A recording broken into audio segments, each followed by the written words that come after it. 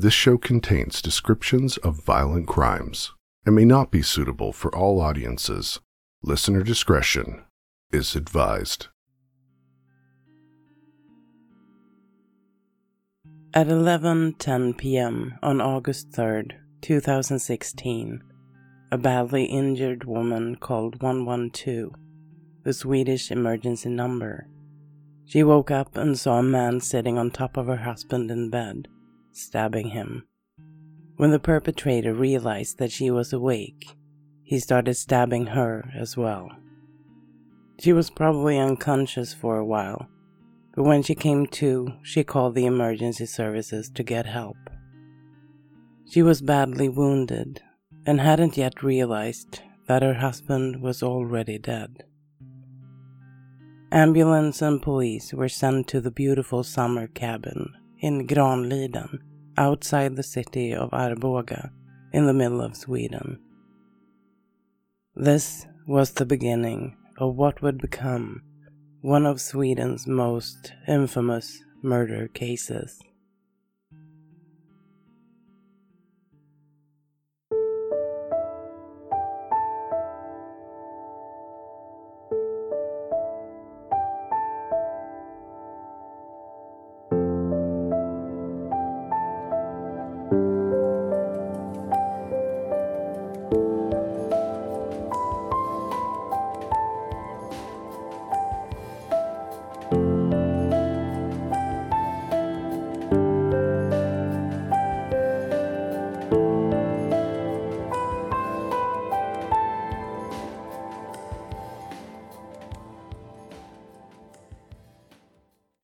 Hi, and welcome to episode 37 of True Crime Sweden.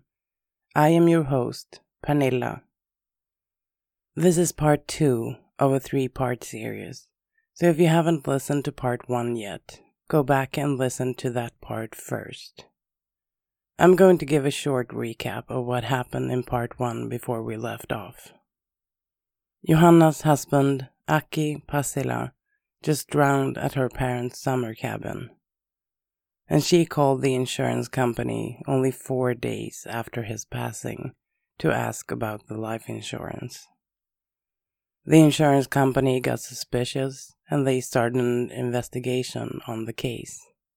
But let's dive into what happened after that.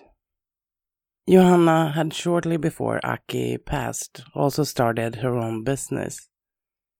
To explain this new business of hers, we need to go back in time a few months, to the beginning of 2015, the start of what has been known as the European migrant crisis.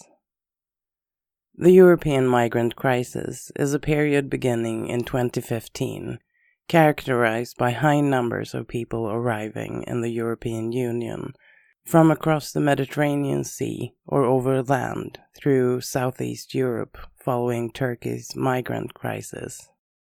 It is a part of a pattern of increased immigration to Europe from other continents, which began in the mid-20th century.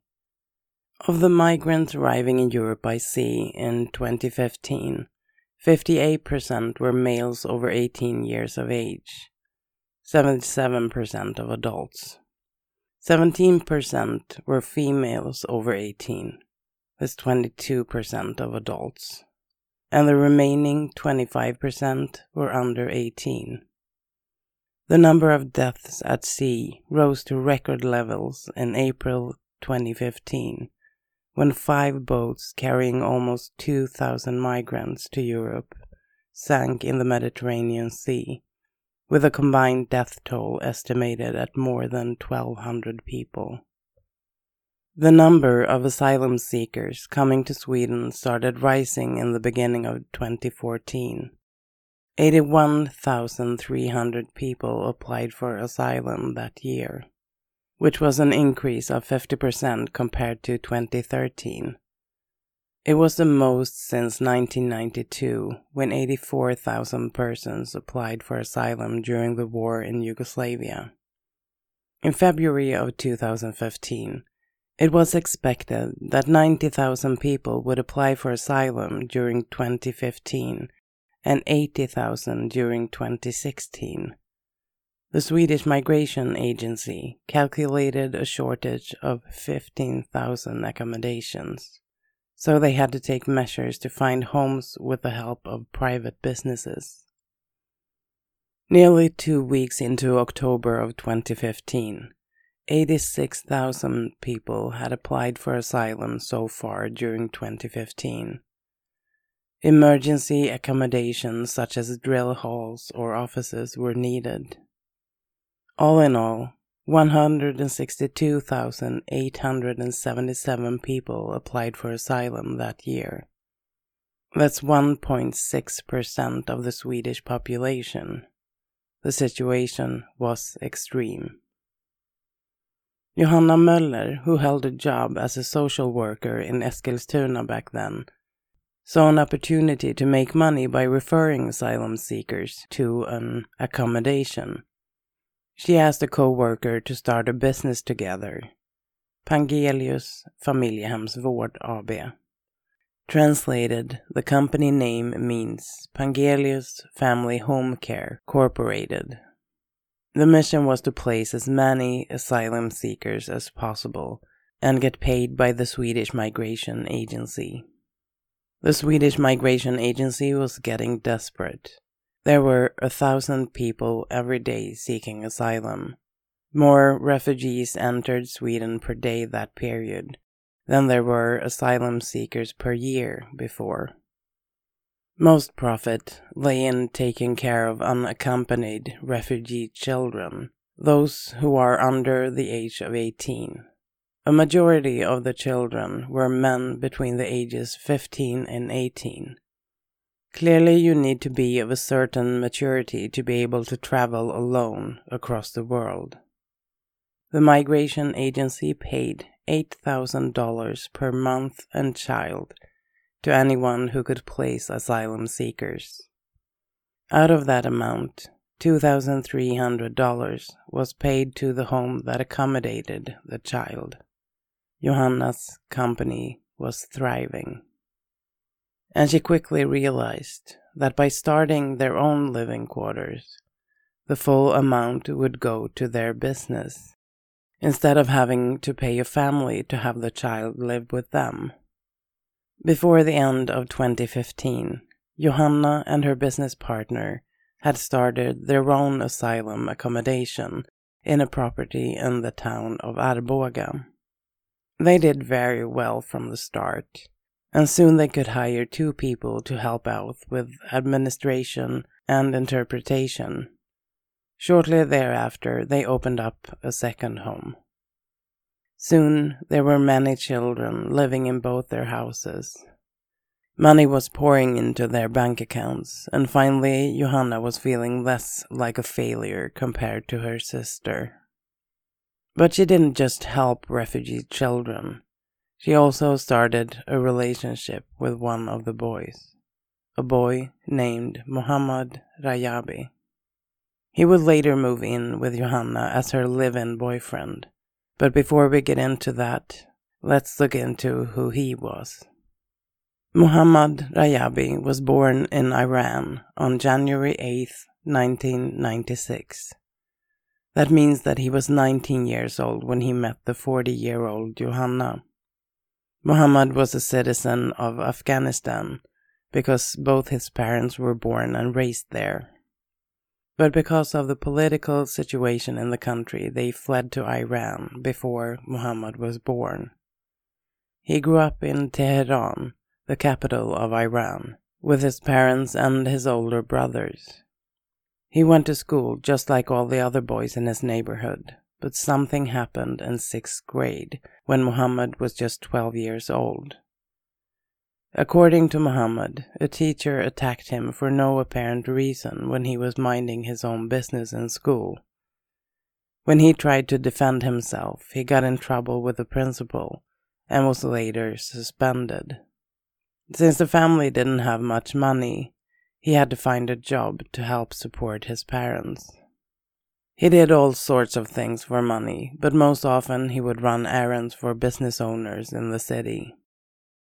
When Muhammad was 15 years old, He was on his way from a grocery store with a package that was supposed to be delivered to a location further down the street. He was walking along the streets of Tehran when he was hit by a car. Luckily, he didn't suffer major injuries, but afterwards he struggled with back and neck pains. To cope with the situation, he started taking painkillers, which led to other drugs, and it wasn't long before he was an addict. In the summer of 2015, he decided to leave Iran. He eventually made it all the way to Sweden. His first stop was Greece, where he registered as an asylum seeker in the European Union. They took his picture and fingerprints and gave him the necessary paperwork. Someone had told him that people under the age of 21 were not allowed to travel alone through Europe. So he stated to the Greek custom workers that he was born in 1994, not 1996. That suddenly made him 21 years old instead of the 19 that he really was. After registering in Greece, he continued through Serbia, Croatia, Austria, Germany, and Denmark on his way to Sweden. Muhammad hasn't explained why he chose Sweden as his final destination, but during his travels through Europe, he met and talked to a lot of people who knew about the situation in the refugee camps in different locations. Muhammad was now officially 21 years old, but before he entered Sweden, he had learned that refugees under the age of 18 are treated much better than adults. So he decided to register his birth year as 1998 at the Swedish Migration Agency. And suddenly he was an unaccompanied migrant child. A 17-year-old who was placed in the refugee home owned by Johanna Möller in Arboga in October of 2015. He lived with 9 other boys in the house, and he was quickly introduced to an interpreter that Johanna had hired, a man named Jafar Jafari. Jafari helped Muhammad understand the ways of Swedish living, and he was the link between him and the Swedish migration authorities. Jafari had come to Sweden as an unaccompanied migrant child in 2012 and was placed in a migrant home by Johanna Möller in her previous role as a social worker. Johanna then introduced him to her daughter, Emma, who was the same age as Jafari, 15 years old. The two of them really hit it off, and in early 2014, they announced their relationship publicly. Not long after, Emma was pregnant at the age of 17.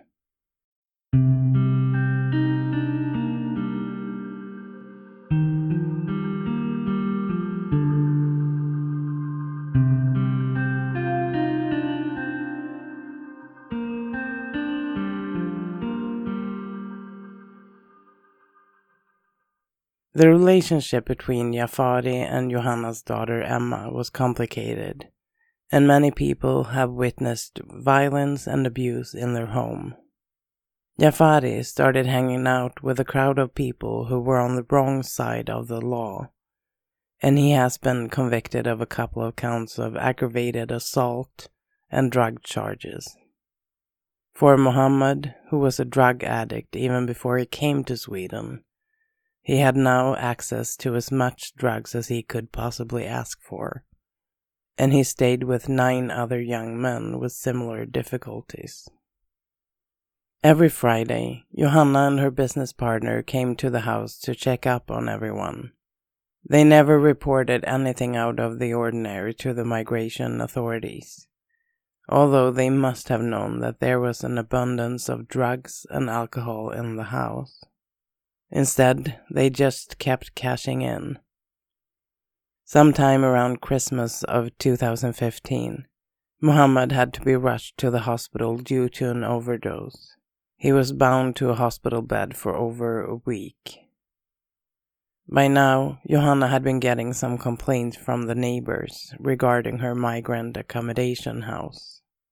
The success of her business had also drawn attention from local media, who were starting to look into her business more closely. When it was time for Mohammed to be released from the hospital, Johanna asked him if he wanted to move in with her in the apartment that she shared with her oldest son and her twins. He politely turned the offer down and went back to his friends in the house. Only hours after he got back, Johanna called him again, repeating the offer to stay with her. This time he asked her about her apartment, how big it was and where it was. When he heard it was in Eskilstuna, a city much bigger than Arboga, where he was staying, he decided to give it a chance. He was still recovering, and the Eskilstuna hospital is much more advanced than the one outside Arboga, in case he needed more medical care. So he packed his bags and said goodbye to Jafar and the other boys, and left for Eskilstuna in January of 2016. It was a bit awkward at first. He didn't speak Swedish very well yet, so they used Google Translate on their phones to communicate. He remembered small talking about nothing really that first night in Johanna's home. She was busy taking care of the twins, feeding them and making them ready for bed. He had been placed in the guest room and heard them go back and forth in the apartment behind his closed door.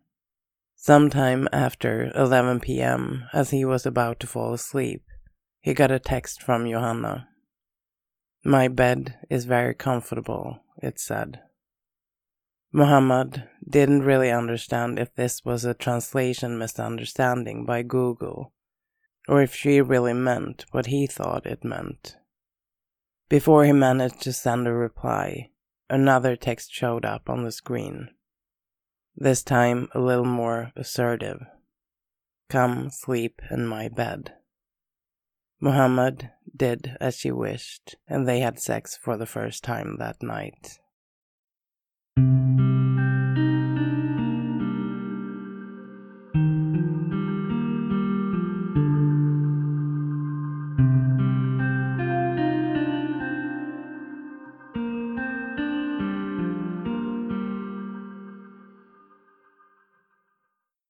And this was the beginning of a very unequal relationship between the 41-year-old Johanna and Mohammed, who was officially only 17 years old, but in fact about to turn 20 that year. They decided to tell people that Mohammed was 28 to make the age difference between them seem smaller. Mohammed later told the police that he was flattered by the attention he got from the much older Johanna, and she kept assuring him that she would eventually marry him to give him a chance to stay in Sweden. Mohammed had only just arrived and didn't speak the language. He didn't know if everything Johanna said about this asylum process was true, but he had no reason to doubt her. Johanna enrolled Mohammed in SFI, Swedish for immigrants. His Swedish skills improved, but he was still reliant on Jafar's interpretation services and Google Translate. The local newspaper in Eskilstuna continued to scrutinize the licenses and permissions to accommodate unaccompanied refugee children. They published a couple of incriminating articles in February of 2016. And the migration agency closed down one of the two houses run by Johanna and her co-worker. She didn't have the proper paperwork to provide such a service, and the accommodation was deemed illegal. Johanna and her partner decided to close the other house at the same time, since it was only a matter of time before the agency did. The refugee children were moved to other addresses. Some moved into Johanna's home to keep the money coming in from the migration authorities. Up until now, Göran, Johanna's father, had been reasonably patient with Johanna. Her mother, Anki, had given up on her years before, but Göran still felt obligated to help her out. Both Göran and Anki had eventually found out that her husband, Aki, had died in August. She never told them that he had drowned at their summer cabin in Granliden, though. Instead, she told them a story about how Aki had a heart attack at his parents in Stockholm. Göran had seen how Johanna was struggling to keep her business growing as the local media was on her case, and the twins losing their dad was a tragedy. But it wasn't until Johanna opened up her home to the asylum seekers that Göran had a bad reaction. Anki, Johanna's mother, happened to walk in on Johanna and Mohammed having sex, and she told her husband Göran about it. And the two of them sat down and had a serious conversation with Johanna about her choices in life. They were very worried, and had also noticed how the children were affected by this chaotic way of living. Johanna got upset and blamed her situation on bad parenting by both Anki and Göran. She told them how they had never loved her, and she didn't want anything to do with them ever again. After that night, Johanna wouldn't let her parents see the twins anymore. She was really furious with her parents.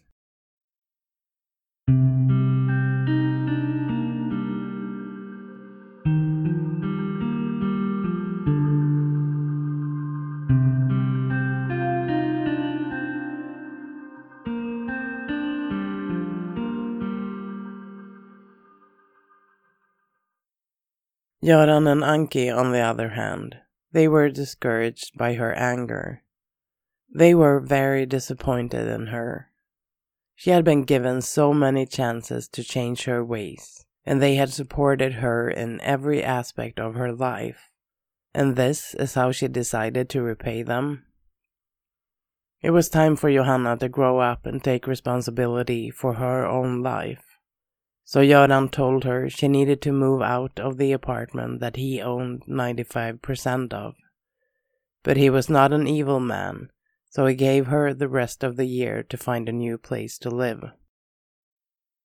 Göran also discussed with Anki that they should rewrite their wills, making sure Johanna didn't inherit more than they were legally obligated to give her. This information eventually reached Johanna, and as you can understand, she wasn't happy about it.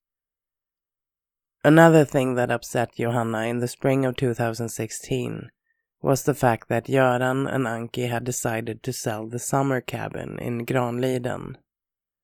They were getting older, and keeping the property meant a lot of work. Instead of putting all their time and energy into a house, they were planning on buying an RV, a recreational vehicle that they could drive around in, both in Sweden and in Europe.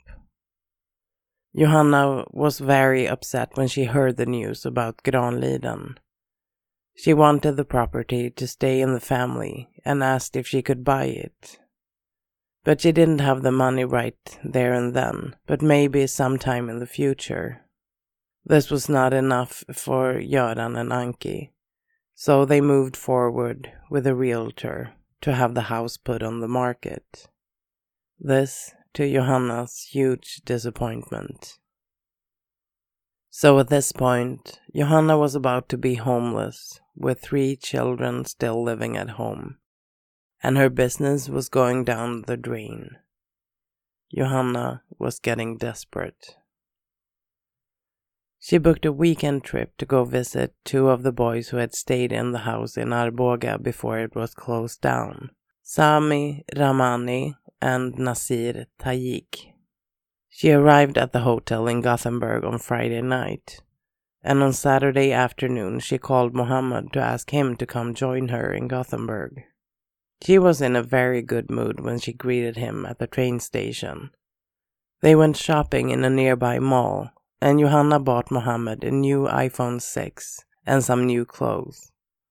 Back at the hotel, they met up with Ramani and Tajik. At one point of this meetup, Tajik took Muhammad aside and told him that he and Ramani both had sex with Johanna on Friday night. And as if that wasn't enough for Muhammad to digest, he also showed him a video of the three of them having sex to prove it. Muhammad didn't know what to say. He wasn't emotionally attached to Johanna, but he did enjoy the perks of being her boyfriend.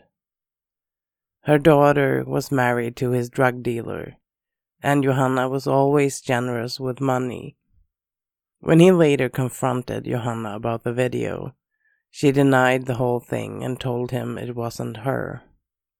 She just shrugged it off and said they were lying. A week later, in early May, when Johanna and Muhammad were back in Eskilstuna, Ramani and Tajik showed up at their doorstep. Johanna let them stay in the apartment for about a week before they moved in to a mutual friend, Bashir Kavim, who also lived in Eskilstuna. Only days after Ramani and Tajik had left their home, they sent a text to Johanna, threatening her to publish the sex video on social media if Johanna didn't give them money, and left her job placing migrants. Johanna gave Muhammad 5,000 Swedish kronor, that's about $500, and told him to drive down to Gothenburg with his two closest friends to settle the matter for her.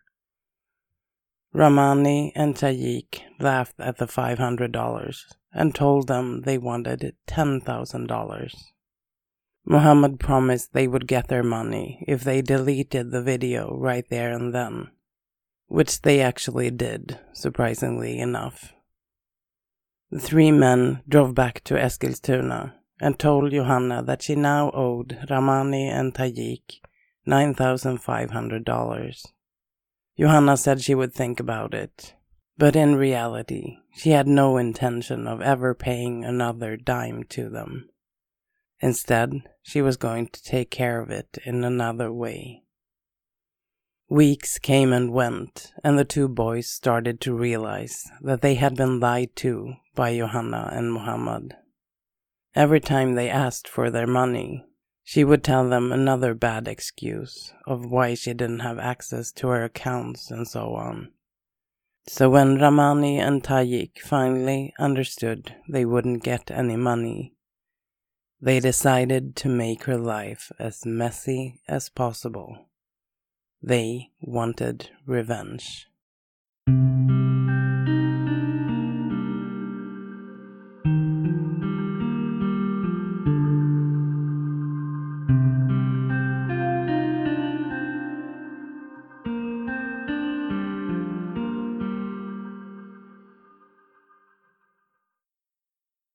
Instead of moving on with their lives, Ramani and Tajik called the local newspaper and told him about what Johanna had been up to in the past year. Having sex with underage boys, buying them alcohol, and allowing drugs in the home. The local paper, Eskilstuna-Kuriren, published an article about the scandal on June 16, 2016. The headline read, "The supervisor had sex with migrant boys." And it was accompanied by an anonymized version of the video Ramani pretended to delete. Johanna wasn't named in the article, but everyone in Eskilstuna knew who the article featured. Everyone also knew who Johanna's business partner was. The business partner was very upset by these allegations, who she believed were true, and she asked to be bought out of their business immediately.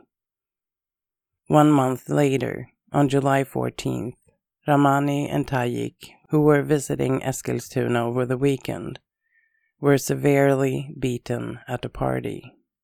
Ramani told a journalist about what had happened afterwards. "I opened the door and in came 11 men with guns and baseball bats. They attacked us. I tried to cover my head with my arms and hands, but they wouldn't listen to me. And then one of them asked me what I had done with the video and yelled at me to give him my phone. They took all of our phones and then left the apartment.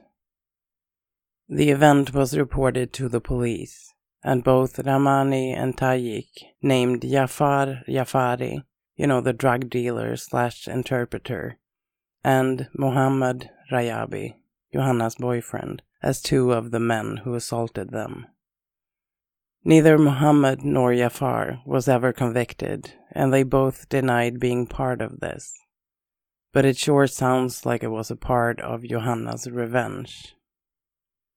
Once Johanna had taken care of the two extortionists, she needed to address a more urgent problem. The fact that she was running out of money and her previous support system, aka her dad, was taken away from her. He had made it abundantly clear the last time they spoke on the phone in April that she was now on her own. She was very satisfied with the way things had panned out with Ramani and Tajik. It was time to give Mohammed an even bigger challenge. This time, the task wasn't just to beat somebody up. This time, she asked him to go further. Johanna wanted him to kill her parents. If Göran and Anki died, she would inherit a large sum of money. But she needed to be clever about it, or else she would get nothing. Step 1 was to get Mohammed even closer to her. She told him a sob story about how her father, Göran, had sexually molested her regularly until she was 10 years old. The reason why she hadn't told him this before was because she really loved her parents before they cut her off financially. And now there was no reason to cover up anymore. She told Mohammed how much she loved him, and she would do anything for him as long as he helped her kill her parents. She would marry him, give him financial stability, and a chance to stay in Sweden forever. This conversation was repeated at least 8 to 10 times during the course of the summer of 2016. Mohammed was uncomfortable and felt confused. What if Göran had molested Johanna? Didn't he deserve to die then? And he really wanted to stay in Sweden. Johanna had many different ideas on how he could approach the issue. She suggested he could go to her parents' apartment and kill them in their sleep. Or he could start a fire when Göran and Anki was at their cabin in Granliden. In early August, Göran and Anki were preparing for the open house showing of their beloved summer cabin in Granliden. The realtor had told them how August was a perfect month to sell the house. People would be able to see the lake and walk around the property in the warm, sunny weather. Johanna had some boxes and items left at the cabin, and she was asked to come and get everything before the open house. On August 2nd, 2016, Johanna, her oldest son Jonas, Mohammed, and Jafar Jafari drove to Granliden to pick her stuff up. For Mohammed, this was the first time he ever visited the cabin. Before they left the property that day, Mohammed told Johanna he would do it. Nothing else was being said about it at that time. The next day, August 3rd, Mohammed woke up at about 11:30 a.m. Johanna had left the apartment before he got up, so he just had a quick breakfast and left to go see his friend Qasem Hosseini. They just hung out in the park, smoking pot, when a third man joined them, a mutual friend. This friend had some heroin with him, and Mohammed took some. Before he came back home to Johanna's apartment, he had been at the liquor store to pick up some vodka to drink with the cocaine that he had scored at another friend's house. By the time he got home at around 7 p.m., he was pretty messed up by all the drugs, as you can imagine. He was half sleeping on the living room couch when Johanna came home with her 13-year-old son. She told her son to take care of the twins, while Mohammed and she went on the road trip to Katrineholm, a nearby town. He sluggishly got out of the couch and joined Johanna out the door. His eyes were only half opened, and he had to hold on to the railing when walking downstairs. They both got into Johanna's Volvo and drove to the head office of her company, where they switched cars to a Volkswagen that was parked outside. When asked about this later in police interrogations, Mohammed said he didn't really know why they used the Volkswagen instead of the Volvo. Johanna just said it was more comfortable. Mohammed left his cell phone in a charger in the office before they left. It was probably around 9 o'clock by now. He assumed that Johanna had her phone, but he later found out that she had left hers at home. Johanna told Mohammed to get into the car on the passenger seat. She drove out on the highway towards Arboga and asked him if he could kill her parents tonight. He got mad at her, but still, he said he would do it. Johanna and Mohammed are driving towards the cabin in Granliden. It's now about 9:30 p.m., and they have a 1-hour drive to the cabin. Not much is said during the drive over there, but when they get off the highway and drive along the narrow roads that will take them to the cabin, Johanna makes a stop at the side of the road. They are sitting in the car for about 30 minutes, just talking about what is about to happen. She asks him straight out again, "Will you kill my parents tonight?" He says, "Yes, I'll do it." And Johanna keeps asking him, "Are you sure you really will do it?" Mohammed says, "No, I don't want to do it. But if I say no, will you take me back?" Johanna replied, "No, I won't take you back. Just give it a try. Please." He finally agrees, and Johanna hands him a sweater and a pair of gloves and tells him to put them on. And then she hands him a knife. She gives him a detailed description of the cabin to explain where her parents' bedroom is. They are sleeping in a room on the 2nd floor, and the stairs are right next to the door. Before he left the car, she made sure he had understood that the lights need to be off on the 1st floor for him to enter the house. If the lights are off downstairs, it means that they have gone to bed.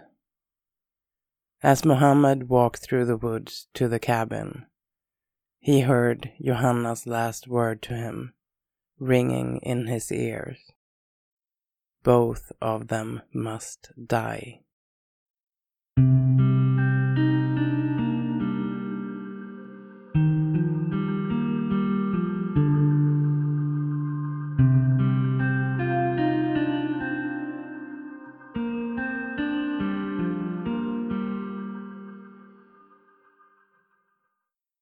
The August night was warm and the sun had set. It was very quiet. The only thing heard was that of Mohammed's shoes breaking little branches and dry leaves with every step he took along the trail. He soon reached the house and sat down behind a large container in the yard. It was placed there because Johanna's parents were cleaning out the cabin and throwing things away before they were going to sell it. Mohammed smoked a cigarette. About 5 minutes passed. When he looked at the house from behind the container, he could see the lights were out, both downstairs and upstairs. He walked slowly towards the entrance door with a knife in his left hand. He walks up the stairs, careful not to slip or make any noises. With his right hand, he reaches for the handle and opens the door. He wasn't expecting it to be unlocked, so he was a bit surprised. Remembering what Johanna had said about her parents' bedroom, he walks up the stairs to the 2nd floor. He could see that the bedroom door was slightly opened, but it was dark inside. Muhammad listens to the sound of the house, trying to understand if Göran and Anki had fallen asleep yet. He stands outside of their bedroom door for about 30 minutes before he makes up his mind. Can you imagine this? It's so creepy. A strange man standing outside your bedroom door for 30 minutes while you are sound asleep inside. Anyway, Muhammad finally makes the decision to enter the bedroom.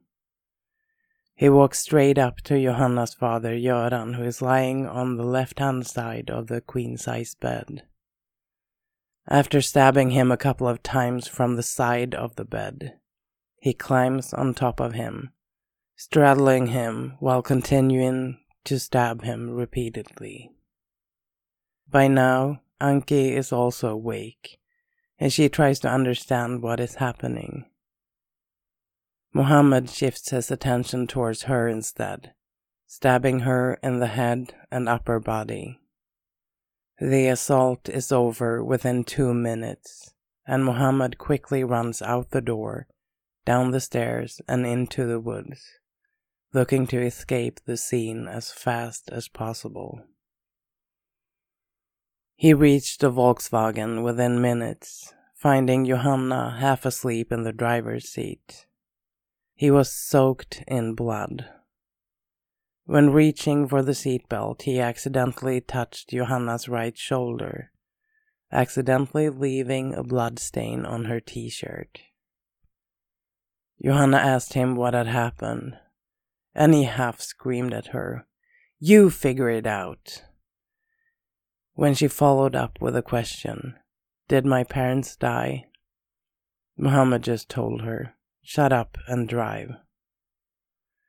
They drove the 1-hour ride between Granliden and Eskilstuna while Johanna was asking Muhammad questions, trying to understand what had happened in the cabin.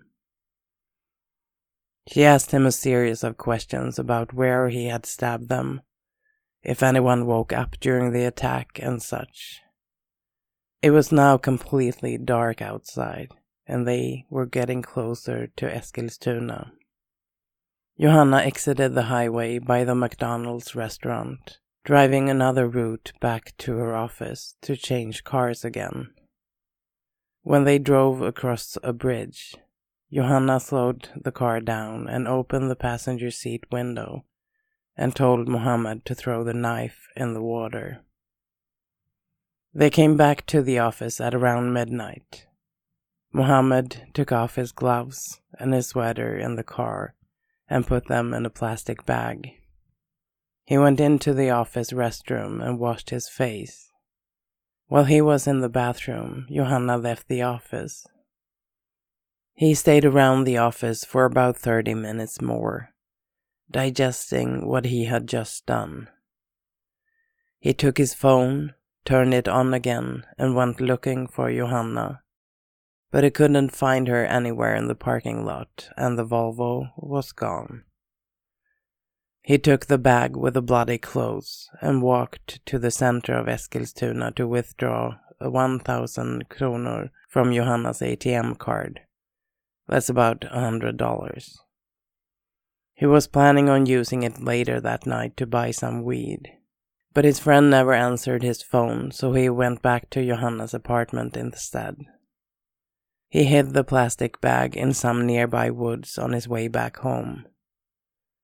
At 1 in the morning, he took his blood-stained pants off and threw them in the washing machine. He didn't know how to turn the machine on, so he asked Johanna for help. The noise woke her 13-year-old son up, but they told him everything was all right and he went back to sleep. Muhammad took a shower and then went to bed. Back at the cabin in Granliden, things didn't go exactly as Johanna had planned. And that's where we're going to leave off for today. Thank you so much for listening to part 2 of this story. Part 3 will be out in a week here in the regular feed. You can also get Part 3 in a couple of days at patreon.com/truecrimesweden. But before we leave off, I have a podcast recommendation for you. It's a new podcast called Apple for the Teacher, and it's hosted by Anna from Australia. Let's hear it from Anna herself.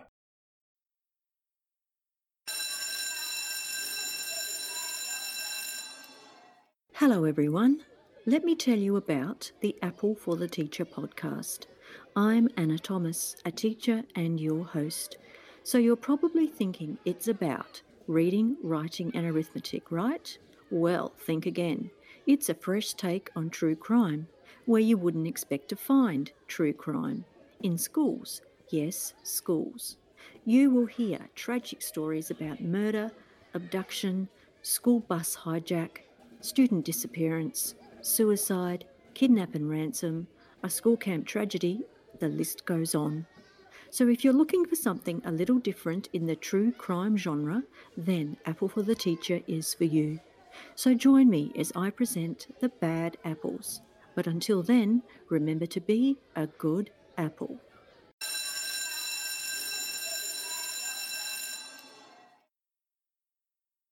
Thank you so much, Anna. Since I talked a little bit about Christmas in part 1, I'm going to talk a little bit about New Year's now.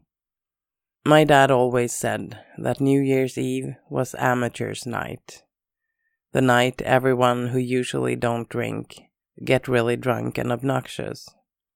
And that might be true. But when I was younger, like teenage young, New Year's were something I looked forward to in months. What was I going to wear? What party was the coolest one to go to? And was he going to be there? Then, when I had kids, we celebrated with my dad and his wife for several years. Good food, great company, and either me or my husband drove home, which in Sweden means no alcohol at all. And we always did a cool thing at my dad's. His wife, Maria-Lisa, is from Finland, and they have a tradition in Finland on New Year's to melt a lump of tin in like a big metal spoon. And then you take a bucket of cold water, and everyone drip a little of the melted tin into the bucket. And then you try to figure out what that little tin thing means, because it tells you how the coming year is going to turn out. It's kind of fun. But the last couple of years, I kind of skipped celebrating New Year's altogether. Me and my husband spent the last 2 New Year's Eve in our cabin, just the 2 of us, eating something extra nice and drinking some bubbly, and it's been so nice. I don't know if it's because I'm getting older or because I'm working so much that I just enjoy having a quiet night home instead of going to a big party. But we did go to a big party on the 28th of December and got all dressed up and stayed out late and all that. So I was perfectly happy with a more quiet celebration of New Year's after that. However you celebrated your New Year's Eve, I hope that 2020 will be a great year for you. And I hope you will continue to listen to my stories. I appreciate every single one of you who listens to what I do.